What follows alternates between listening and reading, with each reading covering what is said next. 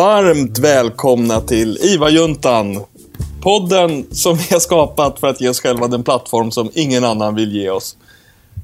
Ja, så är det ju. Men det kan man ju säga, absolut. Vi tänker oss att vi ändå gör något vettigt av den, men det är ju kanske inte upp till oss att bedöma. Sanningen ligger i betraktarens öga. I vanlig ordning. Ja, precis. Hörrni ni, jag heter Jakob Hansell och mitt emot mig på en liten skärm sitter ingen annan än Johan Terminius! Hej! Välkommen Johan till min lilla skärm. Det blir så behändig storlek på dig när vi ses på det här sättet. Du tycker att jag är så här over the top och tar för mycket plats i vanliga fall, eller? Ja, eller? Rent fysiskt. Jag är ju ganska liten. Och du är ju, så de flesta är ju större än mig, så jag tycker om att träffas här. Hur som helst, vi är ju då två nördar och tillika goda vänner som nu för tiden jobbar, men också faktiskt båda två forskar inom intensivvård på Karolinska Universitetssjukhuset. Men så har vi också det här lilla lekprojektet där vi inte för någon annans talan än vår egen. Och upplägget här normalt är att vi pratar och ni lyssnar. The clue is in the title där kanske. Men ni får förstås prata ni också om ni vill det, men vi kommer inte lyssna. Det är så en podcast fungerar. Och det vi pratar om och ni lyssnar på är forskningsartiklar om intensivvård eller närbesläktade ämnen. Så vi berättar vad artiklarna säger och så lägger vi på lite egna funderingar och sen så sular vi ut där helt blint i det digitala universumet och hoppas att ni fångar den här bollen och gör någonting bra av det eller bara tar det som en stunds förströelse. Och det kan ju få vara gott nog i så fall. Ja, det är gott så. Men vi brukar vara lite noggranna här med att åtminstone ibland påminna om att inte ta det vi säger här som absoluta sanningar eller som något facit, utan det här är liksom mer en språngbräda in i egen läsning och egna diskussioner, får man väl tillägga. Verkligen. Det hoppas jag. Sen ska det väl sägas också att det kan hända att vi säger samma saker, men det är ju mer en fråga om att ha tillräckligt stor volym för att de slumpmässiga klokskaperna ska uppfattas som systematiska. Aha, det är en volymsfråga. Ja, snarare... Så höj volymen så blir det... Exakt så. Så blir det sannare. Ja. Om man känner att man vill protestera så är det helt okej. Eller om man känner att man vill upplysa oss, uttrycka uppskattning kanske, eller önska ett ämne. Eller nyansera något. Eller så här. Och det är alltså helt okej. Det vore superkul om vi fick lite mer sånt, tycker jag. Ja, jag har sagt det förr. Vi vet ju att vi har rätt mycket lyssningar. Och det finns ju... Det är ju apropå volym. Alltså, det finns smarta människor där ute som kan mycket om det vi vill kunna om. Som säkert har liksom andra infallsvinklar. Så vi tar gärna emot... bland annat dagens avsnitt är typiskt sånt. Ja, vi återkommer till det.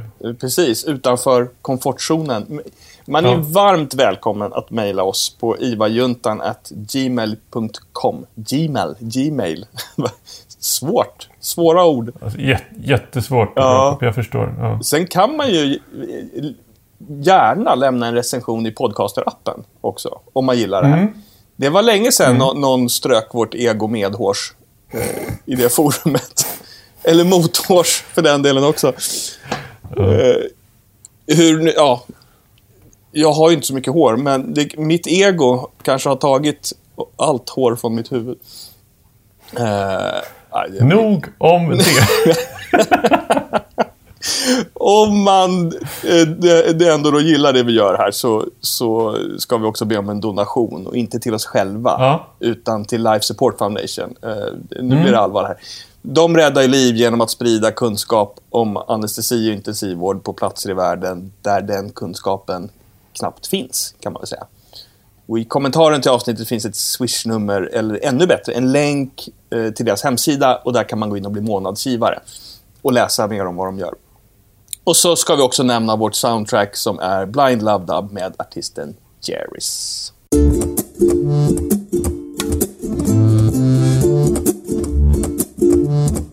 Hörde du, Johan? Jo. Vi har gjort det här ett tag nu. 80 dryga avsnitt. Eller drygt 80 Mäktigt, eller? drygt 80 avsnitt låter trevligt. Ja, det kanske.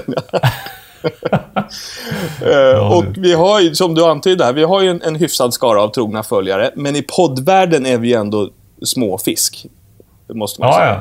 Men det är en ganska begränsad, målgrupp också. Det är en väldigt smal målgrupp. I början så tänkte jag på det här lite som att vi var oupptäckta talanger. Men efter 80 plus avsnitt... Ja, sen efter 80 plus avsnitt då känner jag inte att det narrativet riktigt flyger längre. Nej. Men jag tänkte vi ska smaka på ett annat epitet nu. För oss själva. Jag tänker på epitetet missförstådda genier. Jaha. För det är ju otroligt tacksamt alltså att själva bristen på stor framgång är bekräftelsen på genialitet. Ja, du menar så. Just det. Ju mer missförstådd man är, desto mer genialisk man är. Jag kan förlika mig med det på något sätt. Okej. Och nu kanske du tror att jag inte är på väg någonstans med det här, men det är jag faktiskt. För oavsett om vi vill tänka på oss själva som oupptäckta talanger eller missförstådda genier, så har vi ju båda hoppat på banor där vi riskerar att bli avslöjade som upptäckta otalanger. Ja, istället. Verkligen. Ja, nu fattar jag. Ja. Så här är min P3-övergång segway till att fråga dig, hur har du haft det på första blocket av forskarskolan inom epidemiologi för kliniker? Du är bättre än jag på att säga titeln. Visar sig. Jag har fortfarande svårt med epidemiologi. Ja. Alltså så här superintensivt, superhäftigt. Alltså det började med liksom Aristoteles och hela liksom, vad är kunskap och sådär. Och det kan man ju tycka vad man vill om, men tar man sig tid att lyssna och sen så var det inte en jättemastig liksom examinationsuppgift på just det. Så det var liksom inte... Ja, man behövde inte plugga det, om man säger så. Utan det var mer att liksom tuna in oss i en begreppsvärld. Och sen så då är det riktigt trevligt ju att lyssna på. Vad innebär det att söka kunskap och men sådär. Ja. Och sen så gick det vidare med liksom kurser i epidemiologi och biostatistik som var så här... Ja, men det var sånt... Jag kände mig som att jag fick en bild i huvudet att jag var i någon sorts här... Typ den här dyktanken vi har varit i Karlskrona. Alltså en cistern av något slag. Jag sprang uppåt på en stege med en lavayta som liksom steg. Och så här, jag hängde med verkligen. Jag hade kontroll, men jag kände så här, om jag stannar i 1 sekund så är det över. Det brände i arslet, men du höll det undan. brände i arslet hela tiden. Men ganska häftigt att man så här, vi skrev då tentor på fredagarna de där 2 veckorna. Tentor som jag hade haft typ 0 poäng på om vi hade skrivit dem på måndagen. Men sen typ... Ja, men inte alla rätt, men liksom typ spikar tentorna på fredagen. Så det är en otrolig liksom inlärningskurva. Alltså av väldigt skickliga lärare och men det känns som man har levlat i nivå så att säga. Att det här är något annat. Av alla utbildningar man har gått liksom. Så det här är på en helt annan nivå. Av både vad man måste lägga ner och vad som liksom levereras från... Så det har varit otroligt häftigt. Och jag är bara motiverad att fortsätta. Alltså det kräver jättemycket, men nu är det som en liten andningspaus där vi ska försöka få igång själva studierna. Men själva skolan var otrolig. Punkt. Ja, det är ju bästa utbildningen jag har gått. Du går ju samma som jag gick. Det hade varit kul att gå tillsammans, men vi var ju inte riktigt i fas liksom. Nej, jag var inte mottaglig då när du gick. Det där har vi pratat om. Alltså, vi hade några terapisamtal mitt under biostatkursen där. Där jag var tvungen att ventilera lite. Nej, men att då jag var så liksom pandemimärkt, tror jag. Ja. Strunt samma, nu är jag där och det är otroligt. Så om någon tänker tanken så kan jag bara rekommendera att jobba för att hamna där. Punkt. Ja, för alltså forska är ju kul, tänker jag. Alltså, det kommer ju med sin uppsättning av bajsmackor som allt annat i livet. Men forskning...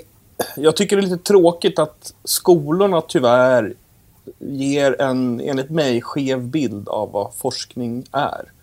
C-uppsats och D-uppsats ger inte en rättvis bild av vad det är att forska. Det är mycket roligare än det var att skriva både C-uppsats och D-uppsats. Ja, det må jag säga. Så. För första gången förstår jag grejer som jag bara har typ halvförstått eller snuddat vid och har liksom haft någon aning om men inte riktigt förstått. Och nu känns det som att jag förstår massa grejer som jag på riktigt kommer ha nytta av i min direkta gärning. Liksom. Så det är otroligt. Men du är också ute och simmar i okända vatten. Halvkända vatten i alla fall. Halvkända vatten, det får man fasen kalla det. Ja, absolut. Vi kom ju på vid min halvtid på mina doktorandstudier att jag behövde fylla på med lite mer innehåll för andra halvan av utbildningen. Och då kan man ju lägga på lite kurser som man tycker passar. Och eftersom vi har tänkt göra en del studier med mina ICP-skattningsmetoder i perioperativ miljö, så föreslog jag att är det inte en bra idé om jag läser anestesikurser, det vill säga läser det som jag har kvar när jag är IVA-syrra. Vad behöver jag mer läsa för att bli narkossyrra? Jag ska inte läsa det för att bredda min plattform för framtida forskning. Så jag läser anestesi nu och har precis avslutat 4 veckor på Danderyd, där jag har blivit väldigt väl omhändertagen. Så kul, lärorikt. Man märker ju absolut att efter en ganska lång tid på IVA så har man ju mycket bekant. Och det är skönt, för då kan jag fokusera på det som inte är bekant. Just det. Sen är det ju inte ta hela grejen på en gång. Liksom. Nej, eller precis. Sen blir det ju så här, jag teraperade lite med dig häromdagen. Jag skickade ett sms att vi hade haft lite motig dag där det var flera intubationer som inte hade funkat för mig och sådär. Och då jag blir så frustrerad, och jag tycker det är så konstigt att det är så paradoxalt att så här, jag älskar att lära mig nya saker, men jag hatar att vara dålig på någonting. Och det går liksom inte att lära sig nytt man kan inte hoppa över nybörjarstadiet. Men det är så skönt att vara på IVA, för när jag är på IVA så känner jag det här är jag ganska bra på. Det kan jag säga utan att skämmas. Kliva in i nästan alla roller och ha förståelse för situationen i alla fall. Sen så kan man inte lösa alla problem, men man kan i alla fall förstå vad problemet är. Ja, precis. Men här, jag är liksom inte bra på att intubera. Och det finns ingen chans att jag skulle kunna vara det heller. Men det är en jobbig känsla. Men det finns ju personer som går in i så här, så visar det sig att jag var jättebra på det också. Det är ju nästan det är provocerande. Ja, verkligen. Och jag förstår ju inte riktigt varför jag fattar inte varför jag utsätter mig för det här hela tiden. Men det är väl det att man tycker om att lära sig saker, och då måste man gå igenom det där på något sätt. Ja, man måste ju gilla processen. Ja, men du, nog navelskådat kanske. Ja. Det var lite uppdatering. Men hörni, vi kan ju verkligen rekommendera att gör något ni inte kan nästa år. Ja, och återigen, alltså forska. Om man känner att man inte kommer palla och stå bedside och jobba kliniskt i 30 år till eller 25 år till eller vad det är. Alltså, ja, det är en sorts utspädning. Ja, det är en utspädning, och det öppnar upp massa möjligheter att lära sig nya grejer och göra roliga saker. Så att...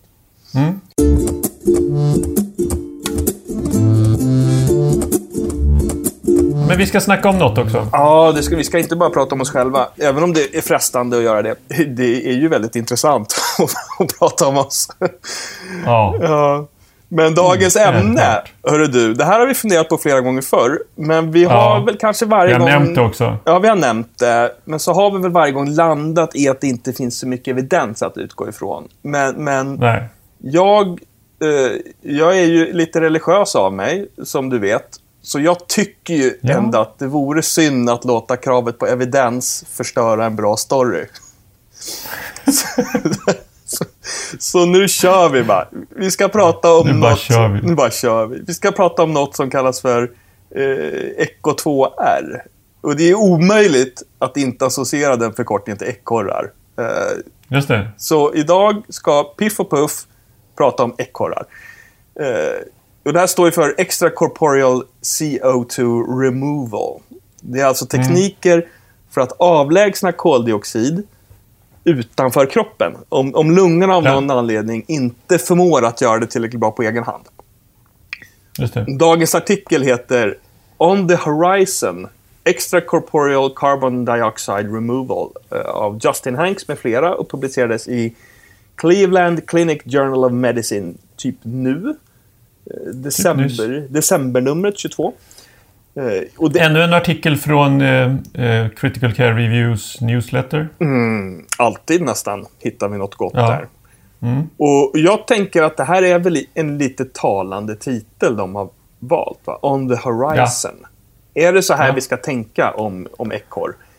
Är det något vid horisonten som kanske kan komma att ha sina applikationer, men vi vet inte riktigt om vi är där än, utan vi håller på att famla oss fram. Så jag ser väldigt mycket fram emot att få höra dig reda ut det här lite grann nu. Så varsågod, take it away. Först tänkte jag bara nämna att alltså, vi har en liten glitch i vår logik ibland, du och jag, när vi pratar om saker. För att ibland så hyllar vi ultraljud som vi båda är stora entusiaster till. För att det är så bra, för det är non-invasivt. Och sen så kommer det liksom en sån här grej, eller PA-katetrar. De gillar vi lite också. De är inte så himla non-invasiva. Det kan man inte riktigt säga att de är. Nej. Men det är väl bra att välja sina tillfällen då. Jag vet inte, när man ska vara invasiv så att säga. Men här är helt klart en av de här grejerna som är dunderinvasiva. Men bara som en... Nu tar vi liksom som en storyline här. Alltså, patienter hos oss som inte riktigt... De kommer till oss för att de inte fixar sitt gasutbyte. Hur löser vi det oftast, Jakob Pansell? Du som är så jävla erfaren IVA. Ja, precis. Ja, men det blir ju en flerstegsraket. Ofta är flera av de här stegen vidtagna redan på till exempel IMA eller AVA eller sådär. Att man kanske börjar med högflödesgrimma eller NIV, lite beroende på vilken typ av svikt det är. Sen så när det inte räcker till, eller om det inte räcker till, då får vi över på invasiv ventilation. Då får vi intubera patienten och ta över andningen. Och om det i sin tur inte räcker till, då börjar vi jobba med kanske bukläge. Vi kan ge farmaka som påverkar lungcirkulationen och lite sånt där. Så väldigt kortfattat är det väl en flerstegsraket. Vi kan göra väldigt mycket. Vi kan göra väldigt mycket. Och det här var superkomprimerat bara. Men och ställa in respiratorn på massa olika sätt. Massa olika smarta lösningar. Det har vi pratat halvt ihjäl oss om i andra avsnitt. Så vi går inte in vidare i det. Men vi har ju ändå en livlina kvar, eftersom vi jobbar på Karolinska i Solna, där vi har en livlina att ringa. Det har alla i och för sig, men vi har livlinan lite närmre. Det är våra kompisar på ECMO som du tänker på då. Absolut.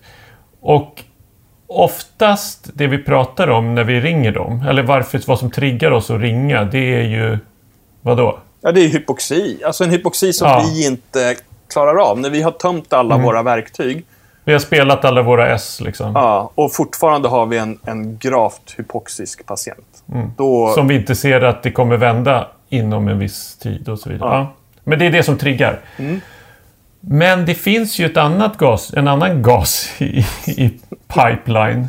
Alltså det låter som en rysk gasledning här. Men, alltså jag går ju en väldig omväg här. Alla fattar ju vart jag är på väg. Men det är ett annat problem som man också kan ha. Och det är vad då? Ja, högt koldioxid eller hyperkapni. Ja.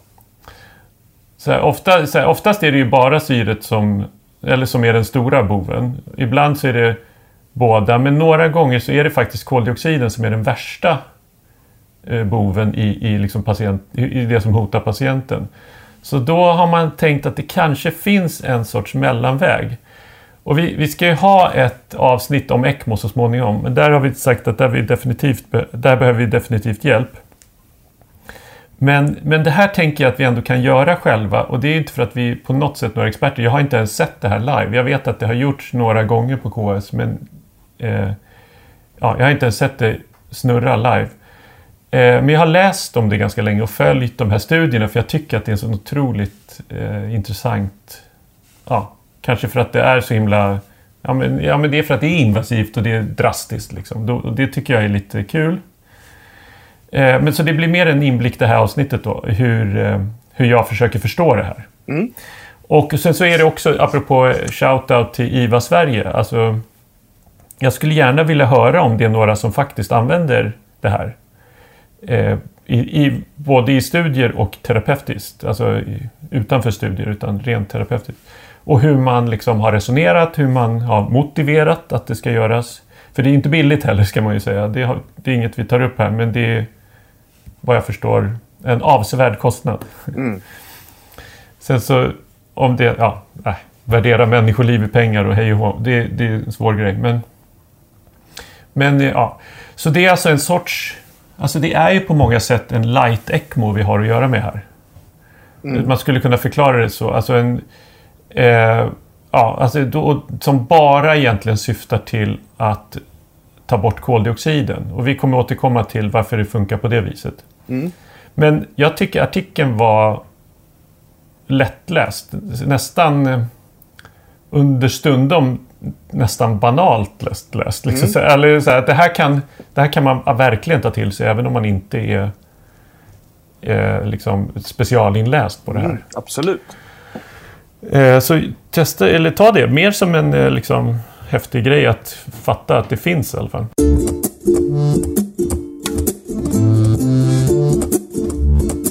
Det man gör är alltså att man gör nästan precis som vid en dialys. Alltså en kontinuerlig dialys.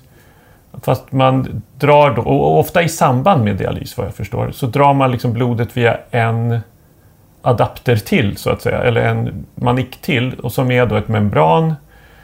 Och som liksom sitter som en station 2 på dialysmaskinen ofta. Och på andra sidan då av det här membranet så finns det då, så flödar man en så kallad svepgas som man kan också designa lite hur den ska se ut. Där ska jag inte gå in på, för det kan jag inte. Men det är så rent tekniskt så är det ju rätt likt en lunga. Alltså att det finns på ena sidan blod med en viss gasuppsättning och på andra sidan gas med en viss gasuppsättning. Och så får det diffundera. Mm. Så, men bara kort då, du är ju jättebra på det sånt här. Vad leder för mycket koldioxid till i kroppen? Mm. Ja, du bollade ju den här frågan till mig faktiskt innan. Så det är inte som att jag bara skjuter top of mind här. Hade jag kanske kunnat göra också, men inte lika bra. Jo, det är inte så. Alltså, jag väntar mig ingen föreläsning. Nej, men ett par grejer då, som jag tänker på. Naturligtvis, alltså, man blir sur. Och då menar jag acidotisk. Sen så kanske man blir lite sur också i och för sig av hyperkapni.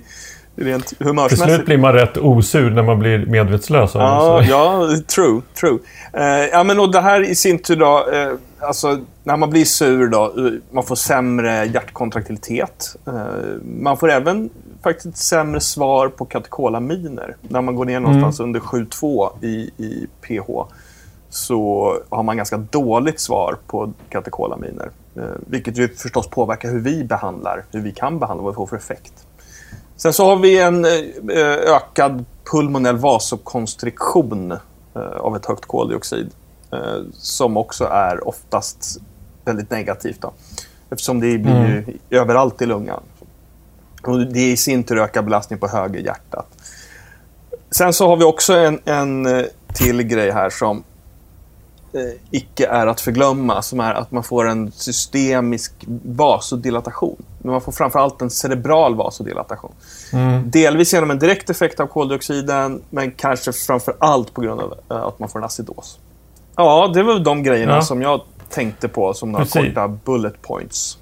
Ja, de tar upp några till här i artikeln. Det blir lite snårigare och de ger inte någon så här djupare förklaring, och jag har inte läst vidare i grunden på det. Men alltså att den här ökade NO-produktionen tydligen ger en lungskada. Jag kan inte riktigt redogöra för det, men det är man välkommen att läsa på om.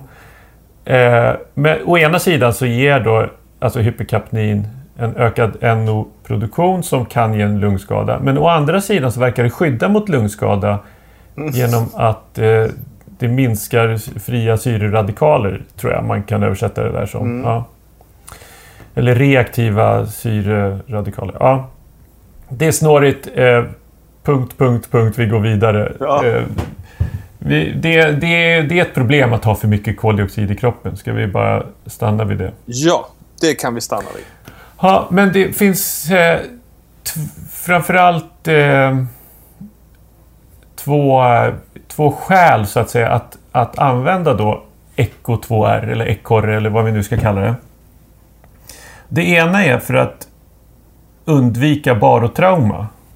Alltså ett hotande barotrauma. Och det andra är för att man faktiskt får lite bättre oxygenering också. Men vi börjar med att undvika barotrauma. Och det för att öka, normalt sett, så för att öka koldioxidutvädringen så behöver vi öka det alveolära minutventilationen.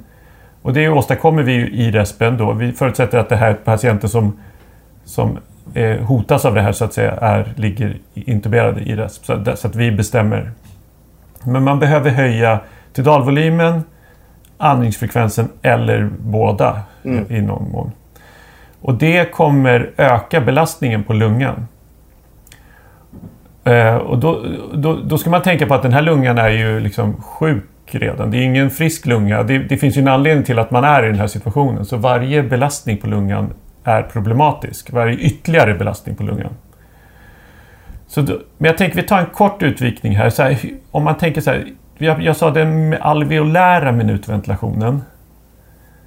Inte minutventilationen per se. Men att öka andningsfrekvensen, det ger tyvärr inte så himla stor effekt på den alveolära minutventilationen. Eftersom dead space är relativt stort i de här sammanhangen. Det är effektivare att öka tidalvolymen eller drivtrycket, vilken man nu jobbar med, vilken mode. Men samtidigt så är det ju stora tidalvolymer som har visat sig vara, så vitt vi vet i alla fall, i den forskning som vi sett, så är det en av de absolut största bovarna till det vi kallar för ventilatoroinducerad lungskada, alltså VILI. Så rekommendationen är att snarare höja andningsfrekvensen, även om det är rätt kass ur liksom ventilationssynpunkt. Men det kanske är mindre kass än att paja lungan så att den inte får ur sig någonting så småningom. Liksom.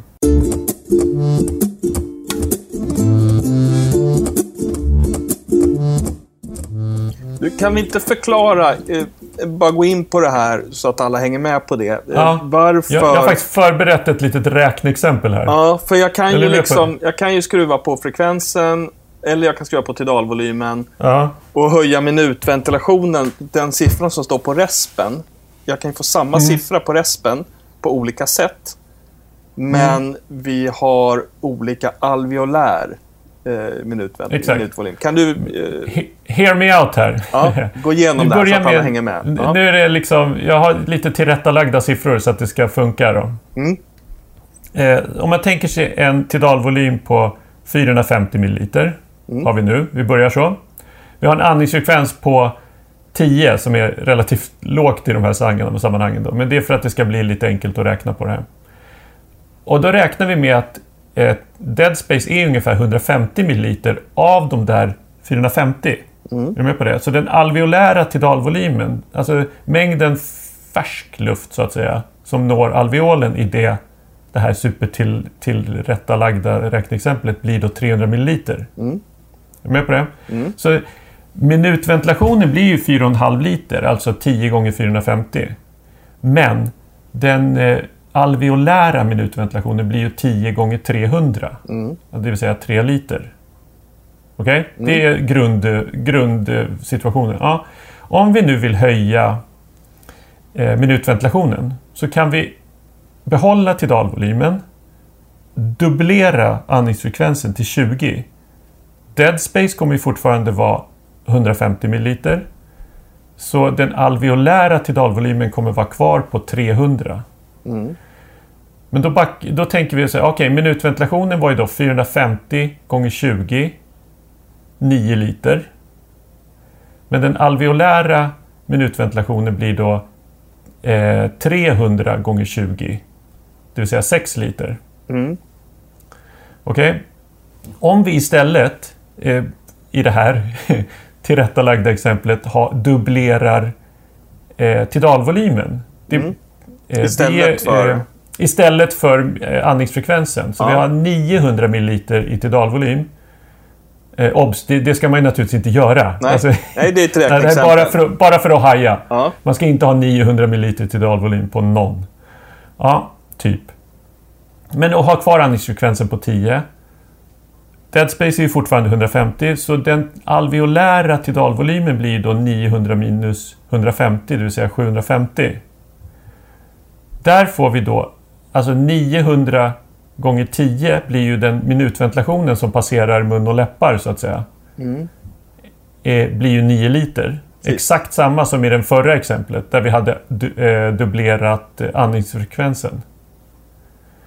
Men den alveolära minutventilationen blir ju 10 gånger 750, det vill säga 7,5. Jämfört med i det förra exemplet så var det 6 liter.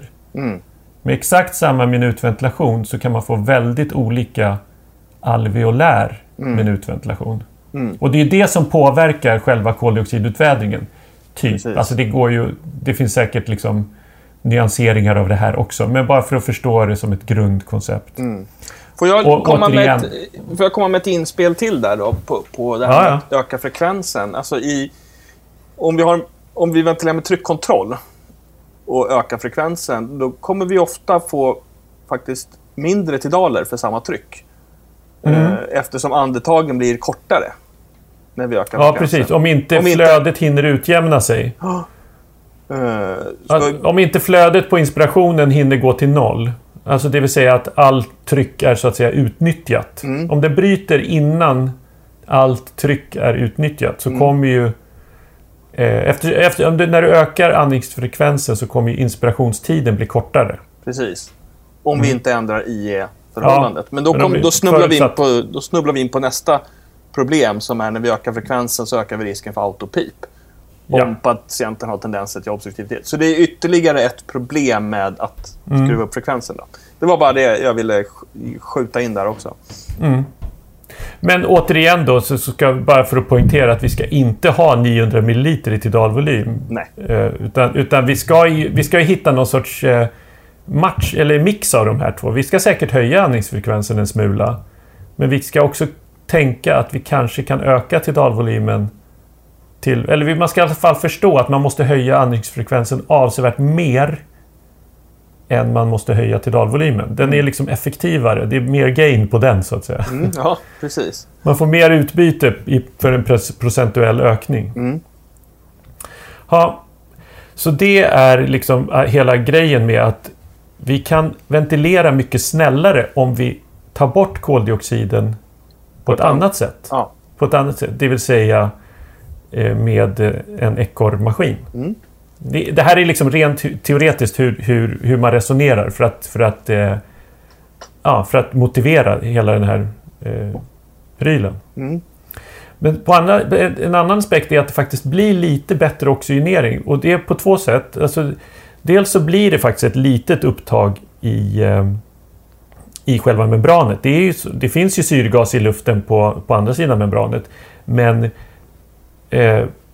blodflödet genom membranet är alldeles för lite för att försörja vårt hela syrgasupptag. Vilket man ser till att det finns tillräckligt i en ECMO-maskin. Utan att jag ska förklara för någon vad ECMO är. Men så mycket fattar jag i alla fall. Att man kan ta över hela hjärta- och lungförmågan helt och hållet.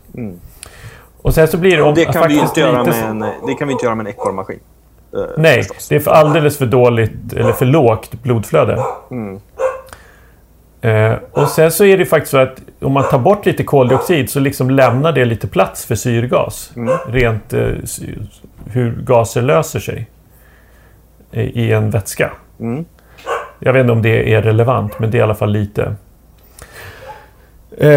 Och sen så är det framförallt eftersom vi använder ju lite olika tekniker för att, alltså rent när vi skruvar på respen, lite olika, jag famlade vilket ord jag skulle använda här, men vi landade i tekniker i alla fall, hur vi å ena sidan ska få in syrgas och å andra sidan ska få ut koldioxid. Det är lite olika tankar vi har med våra inställningar där vi hamnar i någon sorts mittemellanläge som blir, eller att vi måste ta hänsyn till båda. Till exempel så med ett rejält högt pip är ju jättebra för oxygeneringen i regel. För att det finns en stor syrerik mängd luft i lungan som blodet hela tiden passerar och som kan ta upp där. Så det finns massor med syrgas där att hämta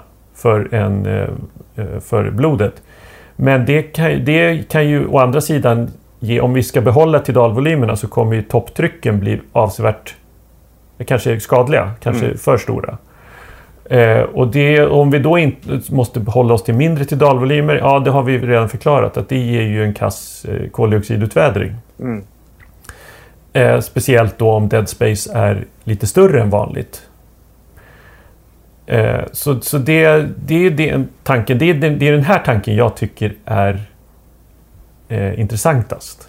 Alltså, det är den här tycker som jag attraheras av i hela konceptet. Att vi kan liksom spara ventilationen. Vi behöver bara så att säga fokusera inte bara på syrgas, men i alla fall fokusera mindre på koldioxid om vi liksom bypassar det systemet, eller liksom vi tjuvkopplar systemet och tar ut koldioxiden en annan väg.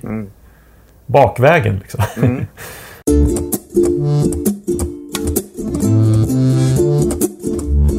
Sen så kör de ett stycke om själva fysiologin för koldioxid i kroppen, och det här tycker jag är ganska kul. Alltså det är lätt att förstå till en viss plan, sen så blir det faktiskt ganska krångligt. Men de talar om liksom hur det här, och det här är faktiskt koldioxid och vatten som via kolsyra blir bikarbonat och vätejoner och vice versa. Den här formen kan gå i bägge riktningarna.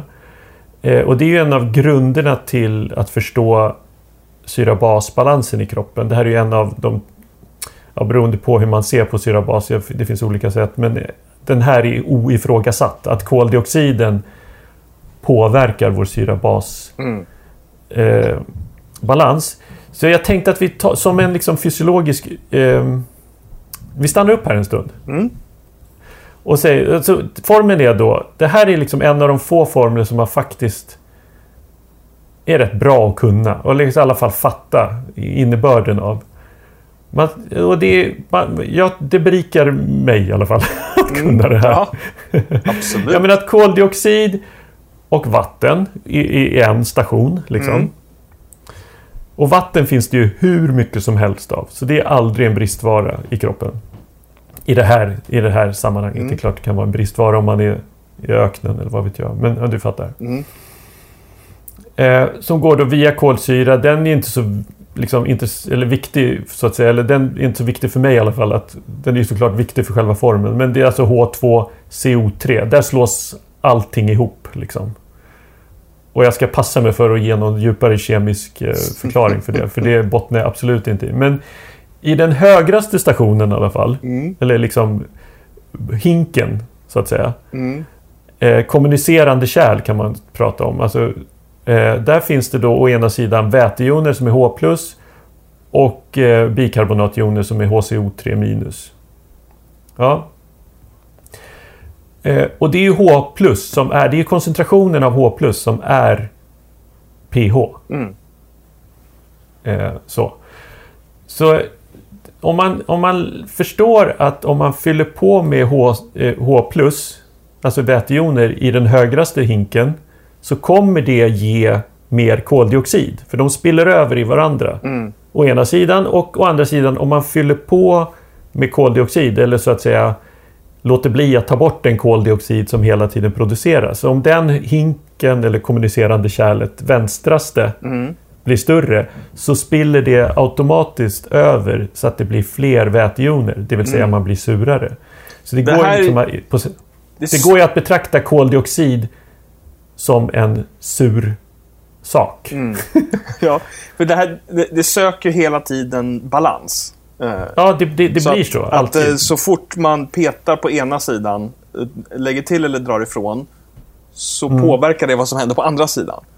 Det spiller över direkt. Och det här det här ska jag ärligt säga, det tog ett tag för mig innan den här paletten trillade ner. Det här hade jag liksom läst på IVA-wubben, men det var inte så här obvious för mig förrän jag hade jobbat ett bra tag. Att vad det här, åtminstone, jag ska inte säga att jag förstår det fullt ut, men vissa saker som man nu börjar förstå. Så till exempel, du kanske är på väg dit, men till exempel att om vi har en patient som är sur och vi vill buffra den här acidosen. Om vi då ger Nabic, alltså natriumbikarbonat, då måste den här patienten ha förmågan att vädra ut koldioxid i andra änden. Ja. För när vi ger Nabic... Om den också har en hyperkapni trots att vi ventilerar järnet, då är det knappast användbart att ge bikarbonat. Nej, och vi kanske snarare skapar en patient som är ännu mer stressad, som får en svårare hyperkapni. Så ja, men det där tycker jag är ett superspännande samband.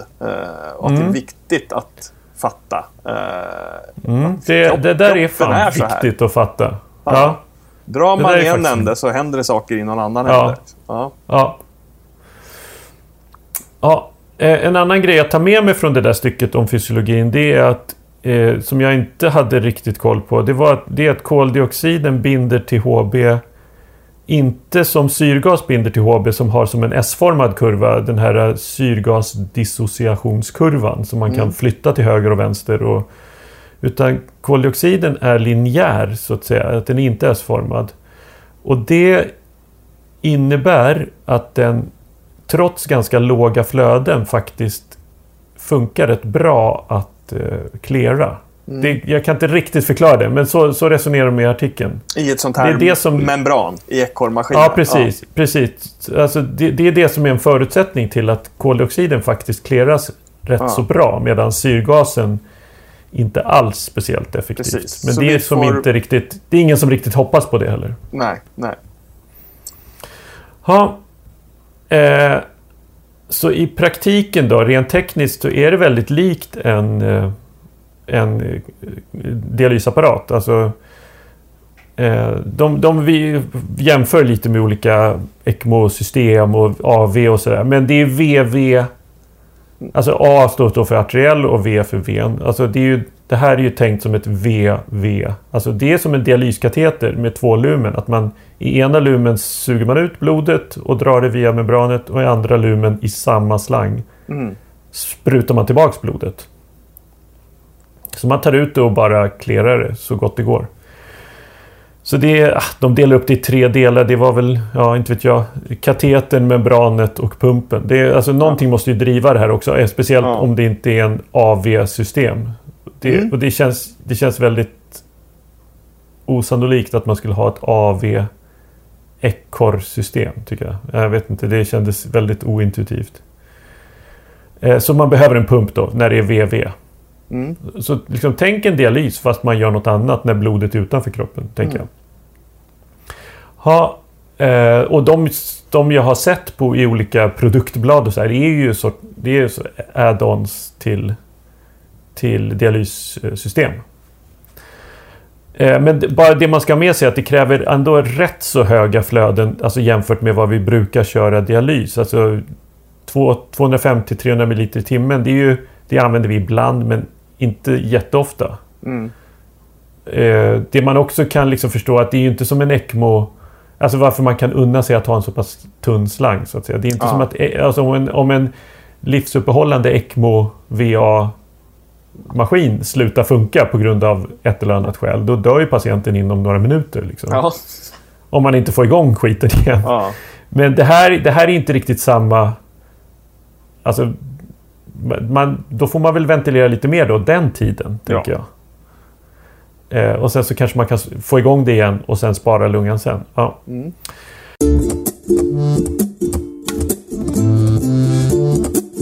Så det är 2 tekniker som tar bort koldioxiden. Det ena är membran-lungtekniken och den andra är respiratorisk dialystekniken som de tar upp här.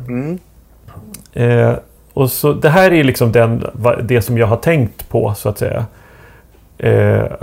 Och det är precis det där som vi har nämnt, att det finns tunna kanaler eller liksom kapillärer som är på så här blodsidan. Och sen så alltså membranet är ju inte en skiva som jag förstår, utan det är små kapillärer liksom. Och sen så finns det gas utanför där.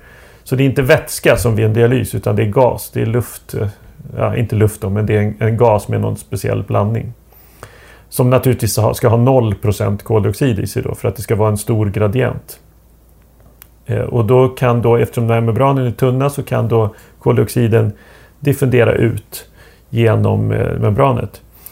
De saker som påverkar hur effektivt det här blir då, det är dels O2-koncentrationen i svepgasen. Det är inte helt lätt att förstå för mig, så jag skippar det. Men membranets storlek eller yta, eller man ska säga, och blodflöde är väldigt lätt att förstå.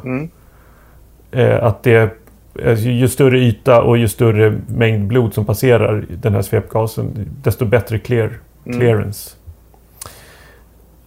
Det andra aspekten är respiratorisk dialys. Och då pratar de om att ta bort koldioxid enligt den här bikarbonatbufferten. Alltså den formen vi pratade om tidigare. Alltså att om man tar bort bikarbonatjoner i hemodialysen, det kan man göra. Då kan man liksom, då kommer det spilla över så tillvida så att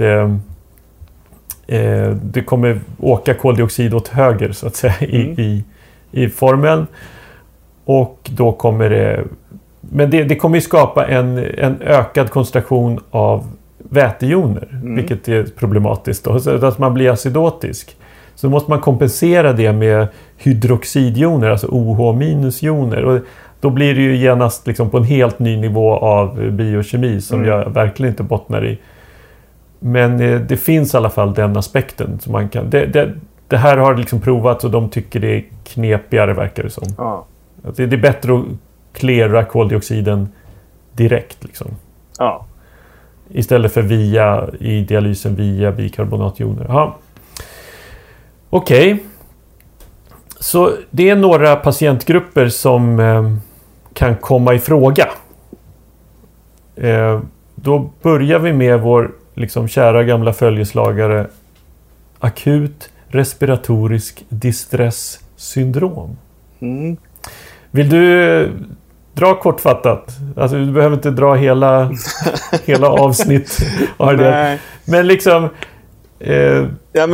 absolut. Det är en grej som är viktigast av de där 4, tycker jag. Är det en bokstav som är viktigast att ha klart för sig? Det är S1. Det här är ett syndrom. Det är inte en specifik sjukdom. Men vad som händer är att någonting har hänt kroppen. Det kan vara trauma, det kan vara infektion, det kan vara andra saker. Och immunförsvaret i sitt svar på det här, hos vissa individer av någon anledning går det bananas. Och vi får en inflammation och vi får reaktioner i lungan som gör att vi får ett icke-kardiellt lungödem.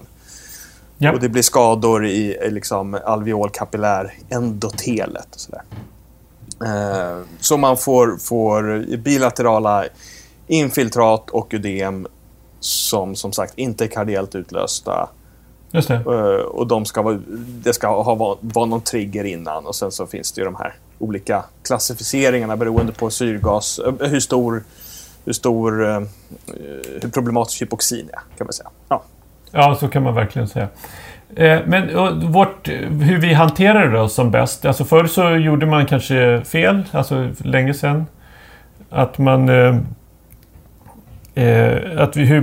vi intuberar de här och sen så bestämmer vi hur andningen ska vara. Och hur vill vi göra då?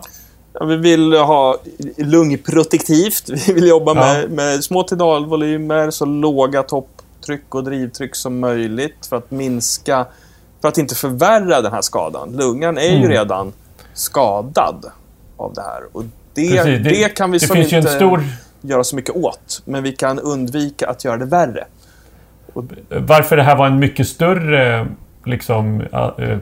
större artikel så att säga förut, tror jag var att man inte riktigt innan det här blev etablerat hur lungprotektiv vård skulle tillämpas. Att man såg någon som behövde få in mycket syrgas, då ventilerade man stenhårt. Och det funkade ju ett litet tag, sen skadade man lungan. Tror jag. Alltså för att raljera lite kanske. Sen var man ju också förr i tiden mycket mer liberal med vätsketerapi. Ja, det är en aspekt också. Spär på den här lungedemskomponenten ganska kraftigt. Ja, men okej. Om vi då har låga topptryck eller då låga tidalvolymer och låga drivtryck, då resulterar ju det ofta i något. Ja, låg minutvolym, vilket i sin tur ger en hyperkapni, högt koldioxid. Ja. Så på de här så är det ju en väldigt tilltalande tanke, och det är den här som jag verkligen attraheras av då, för att jag tror att det skulle kunna ge någonting. Vi kommer återkomma till själva om vi tror att det här ska användas. Men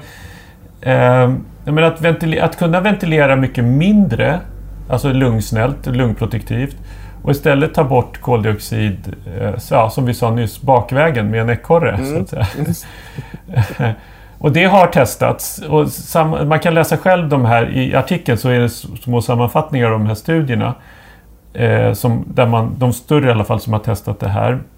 Och kontentan är att det funkar så tillvida att man korrigerar acidos och koldioxidnivåer, och man kan ventilera mindre och med bibehållen liksom homeostas, men det verkar tyvärr inte påverka. Alltså trots att man putsar siffror i rätt riktning så verkar det inte påverka mortaliteten nämnvärt. Och då är det verkligen värt att ställa frågan om det är värt det, så att säga. Såklart. Men det är ändå det är ändå här jag tänker att det skulle vara.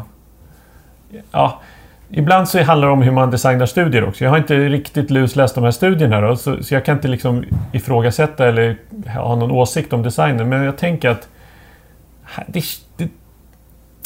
det borde kunna ge något. Det borde verkligen kunna påverka, tycker jag. Så för att slippa då lägga på ECMO till exempel. Att det skulle vara en bättre outcome. Vad vet jag, men hittills har det inte kunnat påverka. Men det är inte så att de stänger dörren för att fortsätta studera det här. I andra artiklar jag läste och i liksom så här konsensusdokument från olika organisationer och så här. De säger att det här är ingenting ännu för kliniskt bruk, för att bara ta sig till. Men det är inte, men liksom, kom med bra idéer hur vi ska studera det här, så är det välkommet. Ungefär så tolkar jag det.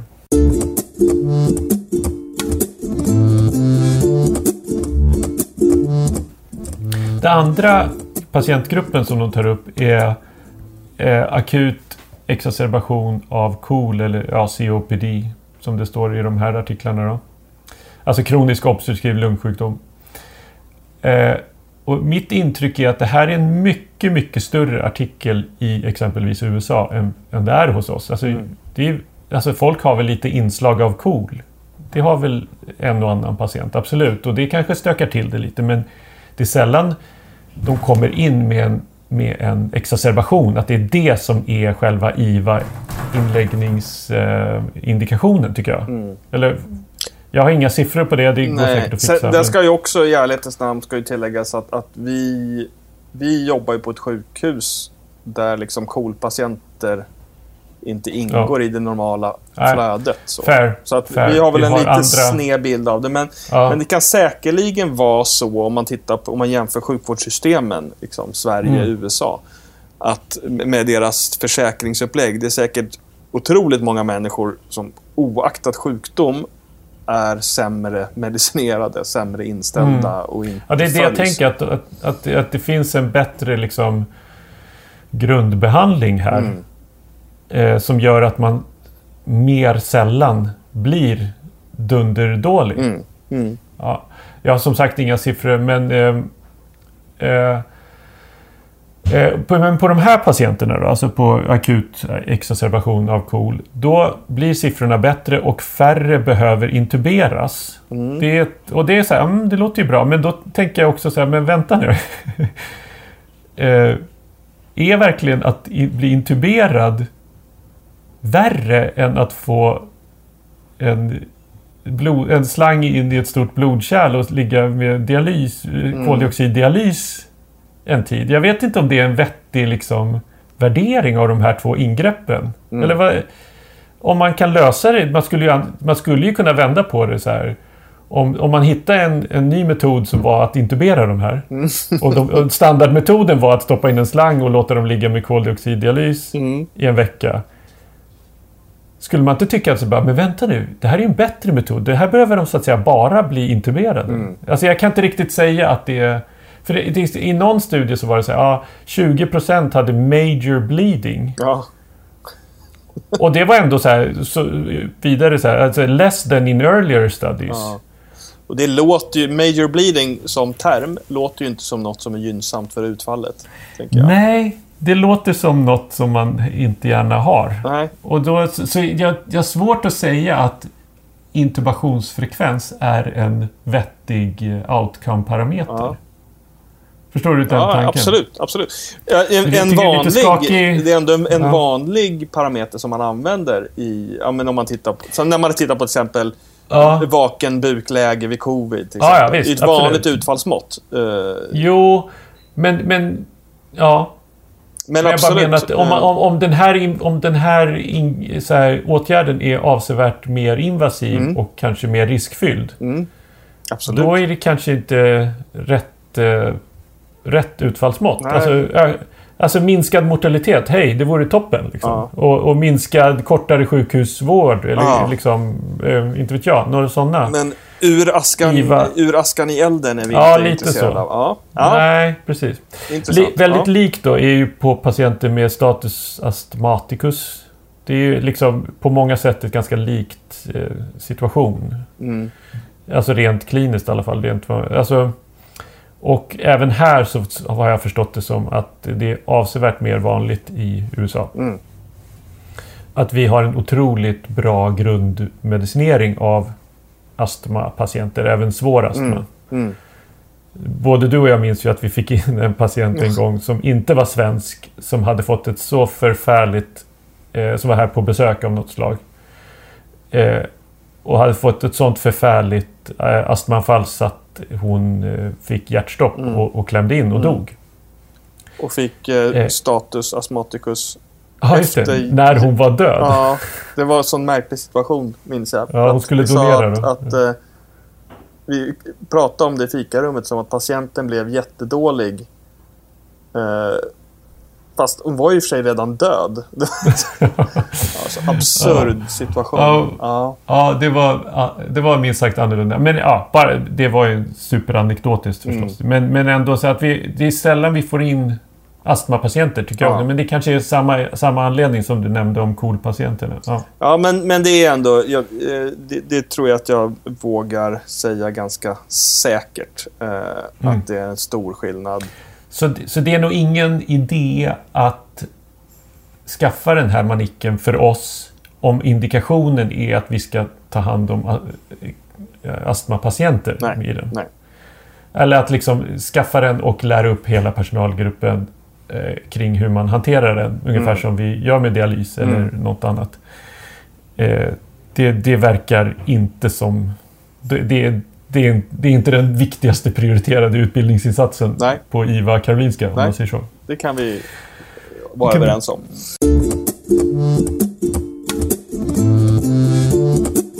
Sen så tar de upp nästa patientgrupp som är alltså en brygga till lungtransplantation.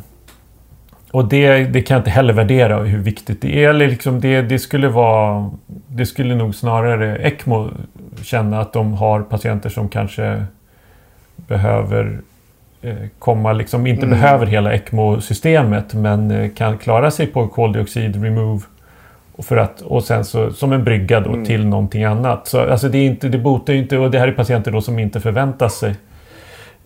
förväntas bli friska av sig själva så att säga, eller med sedvanlig behandling, utan att man behöver en transplantation för att det de talade om som en risk då är att med en invasiv kateter så kanske man ökar katetersepsisrisken. Och det är ju att ha en sepsis när man går och väntar på att bli lungtransplanterad, det är ju ytterst otajmat så att säga. Då ska man väl hålla sig så jävla tänkbar för att det ska funka när nu en tänkbar donator dyker upp eller ett par lungor dyker upp för tänkbar transplantation. Då gäller det att vara fit. Och det kanske man inte är då om man då samtidigt får en katetersepsis av sin dialyskateter. Sen så avslutar de med komplikationer och det är ju ett ganska dels så händer det något inflammatoriskt liksom, i blodet när det träffar membranet, när det är utanför kroppen. Det går de inte in på närmare, men det sätts igång kaskader av det. Och sen så har de ju de tog siffror från, de blandar ju lite ECMO och ECOR, så det är lite svårt att riktigt värdera. Men 40% på ECMO får avsevärda blödningar och som inte helt kan förklaras av systemisk antikoagulering, utan det är väl liksom alltså att koagulationssystemet kajkar ur lite av den här inflammatoriska responsen, antar jag. Emma smyger omkring här i bakgrunden. Ja, jag ser det. och Milo. Och sen så sker det ju då en viss hemolys. Det står 2-11%. Jag vet inte. Där skrev jag så här, det beror inte bara på hur många som får hemolys. Utan det beror ju också på hur allvarlig hemolysen är. Alltså om man får lite hemolys, det gör väl lite. Får man mycket så gör det, hör och häpna, mycket. Av någon anledning så blev det högre vid low flow system. Och det här måste ju räknas som ett low flow system. Det är intressant. Det kan jag inte förklara. Det är kanske att det befinner sig längre tid utanför kroppen under ett lågflödesystem. Jag vet inte. Det går de inte in på. Och sen så tar de så här limp ischemia, alltså lem-ischemi, hur man uttrycker det. Det är ju inte relevant vid en dialyskateter i ljumsken eller på halsen liksom. Det är ju bara relevant vid AV ECMO. Ja, just det. Att man då täpper till en eller kanske VV också. Är väl problem. Men att man får dålig perfusion i en lem. Det lät ju fel. Herregud. Vi talar då om extremiteter. Ja, precis. Inte andra lemmar. Nej, usch. Det gör vi inte. Lem-ischemi. Och där typ slutar artikeln. Alltså, jag har bara några så här tankar som de inte tog upp här. Förmodligen på goda grunder. Men vad jag tänker på när jag läser det här är ju dels det vi varit inne på, att koldioxid är ju en potent vasodilator. Sen så ofta leder ju en hyperkapni också till ett katekolaminpåslag, vilket förmodligen ofta liksom balanserar eller tar ut den vasodilaterande effekten av koldioxid. Men jag tänker här på patienter... som av en slump. Det kanske är så vi skapar. Men jag tänker här på patienter som har en svår vasoplegchock och en svårbehandlad hyperkapni. Inte jättevanligt, men vi har dem. Och där kanske man skulle kunna tänka sig att om vi kan plocka bort lite koldioxid och förbättra på pH lite också därmed. Så kanske vi både får bättre svar på katekolaminerna och ta bort lite av den vasodilaterande koldioxideffekten och acidoseffekten. Va? Tänkbart. Sen tänkte jag också analogt med det avseende den här vasodilaterande effekten är ju ännu kraftigare i den cerebrala cirkulationen än systemiskt. Vilket ju gör att även ganska blygsamma förändringar i koldioxid kan ha kraftiga effekter på intrakraniellt tryck. Särskilt om det är trångt i skallen på grund av att man till exempel har ett hjärnödem efter någon form av hjärnskada. Nu är det ju väldigt ovanligt att vi ser lungsvikt med svårbehandlad hyperkapni samtidigt med en svår cerebral situation. Det har ju inte till vanligheterna. Det låter ju som en patient som inte har en så jätteljus framtid om man får... Nej, absolut. Men om den här situationen ändå uppstår, kan man tänka sig att ekorre skulle kunna vara en adjunkt till neuroprotektion och lungprotektion samma gång. Å andra sidan... Rent teoretiskt, absolut, tänker jag. Men sen så kommer vi koka ner till praktiken. Och hela paketet med risker som kommer också med det. Och att patienten ska antikoaguleras. Det kan man i och för sig då citratkoagulera bara kretsen. Men liksom... det här var bara två så här högst teoretiska funderingar. Som... Jag gillar tankarna, absolut. Fast det är liksom neuroprotektiv vård. Det är ju ingen stor artikel rent... Alltså för alla, så att säga. Eller, det är ju stort hos oss. Det är ju liksom en av våra absoluta viktigaste ambitioner med vården. Eller liksom, det är ju viktigast för många av våra patienter. Så det är jätterelevant. Men det är väl... Alltså för mig kokar det ner till att så här, fy fan vad häftigt det låter. Alltså så tillvida häftigt som är att kunna göra något. Det är som alltid, man vill ju vara handlingskraftig och göra något när det går söderut, liksom, när det är på väg att gå åt pepparn. Men undra om man tar ett kliv tillbaks och undra och liksom ser de här att det vi faktiskt inte ger någon minskad mortalitet, då är det ju svårmotiverat, tycker jag. Men jag vet i alla fall en handfull patienter där jag tänker att de senaste åren där jag har tänkt så här, men här jag fattar att det inte går att träna upp hela personalstyrkan till att klara den här maskinen liksom för så få tillfällen. Men här tror jag att det hade gjort skillnad, tänker jag ibland. Det kanske går att förfina systemen, det kanske går att göra någonting smartare inom några år. Så rätt som det är så här kanske det här är en... Jag menar, dialys var inte heller självklart i början på IVA. Det är ju innan jag kom in i bilden. Men liksom, det var ju också en ny grej. Och de hade säkert inte kanonresultat i början. Innan man fattade hur man skulle använda det och liksom vilka vätskor som funkar för kontinuerlig dialys. Det där behöver vi inte gå in på. Men alltså, det kanske finns något där. Jag tänker att det var som en hjärnjumpare här.